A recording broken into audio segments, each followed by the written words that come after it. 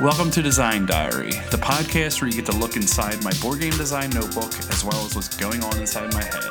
We look at a new word each day from the sense of mechanics, tone, theme, or sanguine. Definition is blood red, consisting of or relating to blood, bloodthirsty, ruddy, having blood.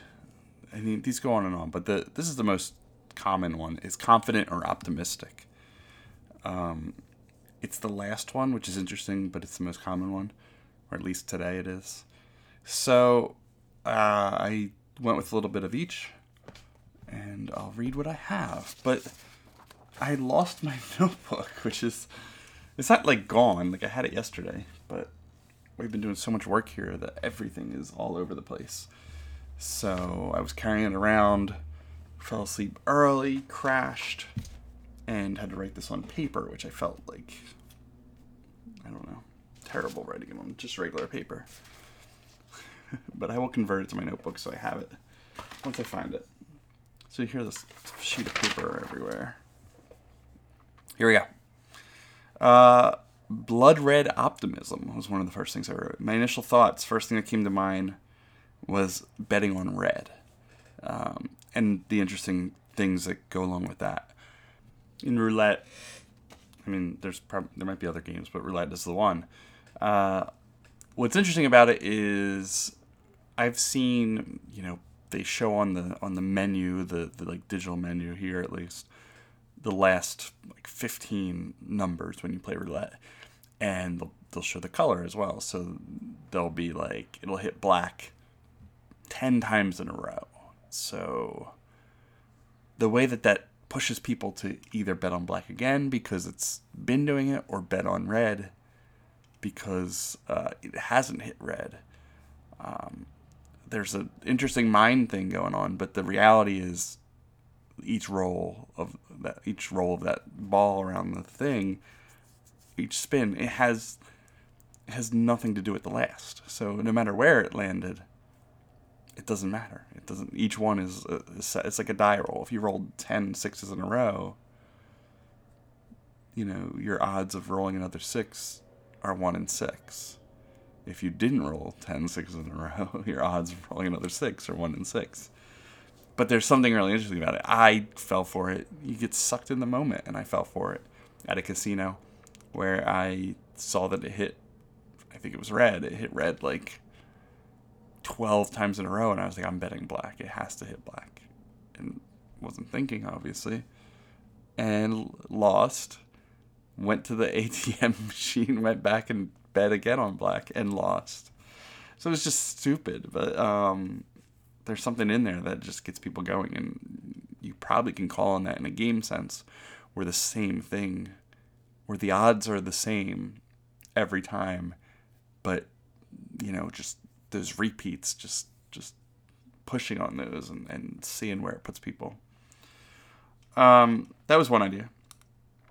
Another one I wrote, bloodlines and family. It's in your blood, which is something I've worked on with a game called Blood Royals. So I didn't want to go there, because I'm in the midst of that. And then I wrote a dating game about blushing, because just blood running to your face and things like that.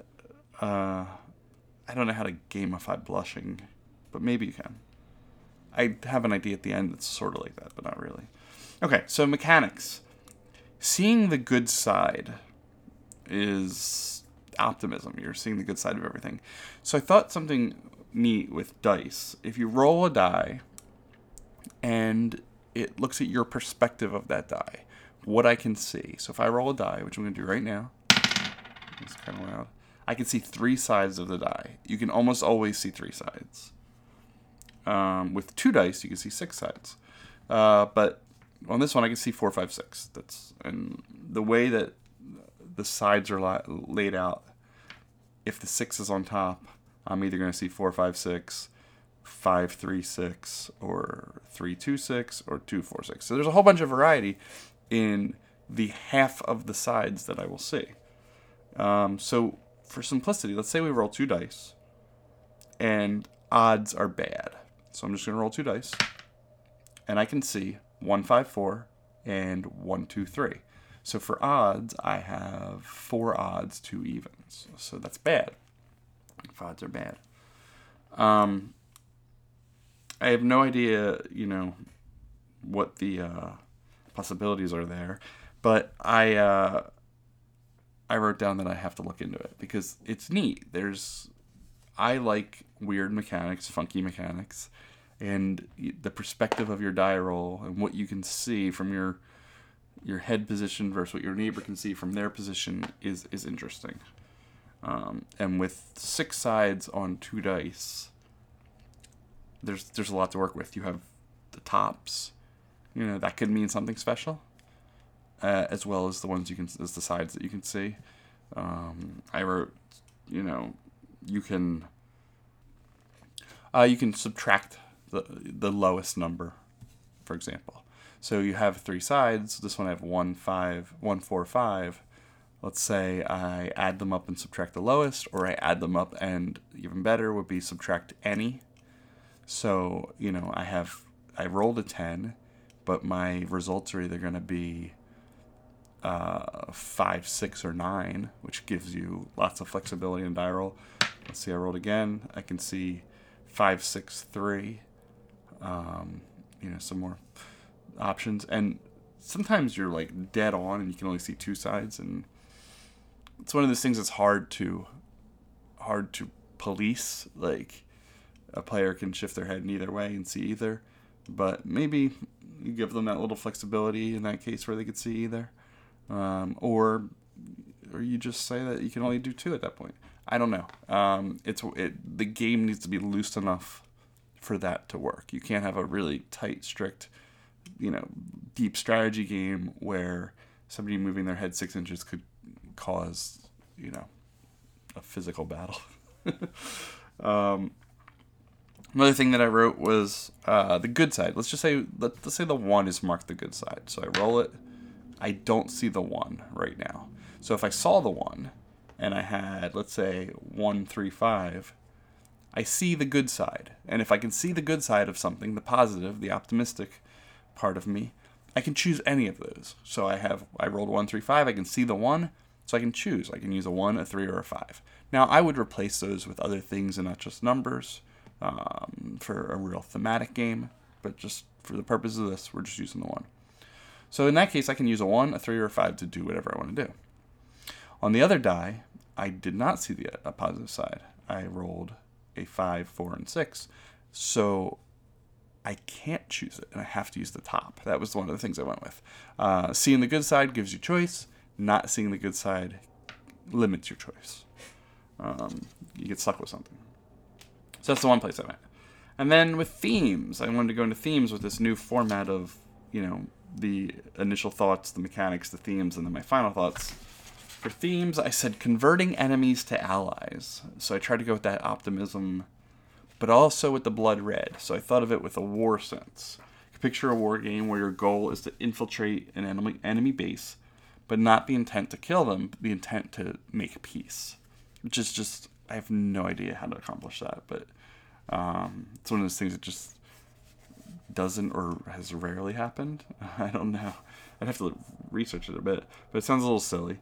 But if you picture the name Blood Red, like in those like army stencil font with a heart below it, maybe it can start to paint a picture of something, because I'd like it to be serious. I always like to start serious with something like that, and then throwing that dice mechanic into it. It's sort of a loose dice mechanic, but I don't know.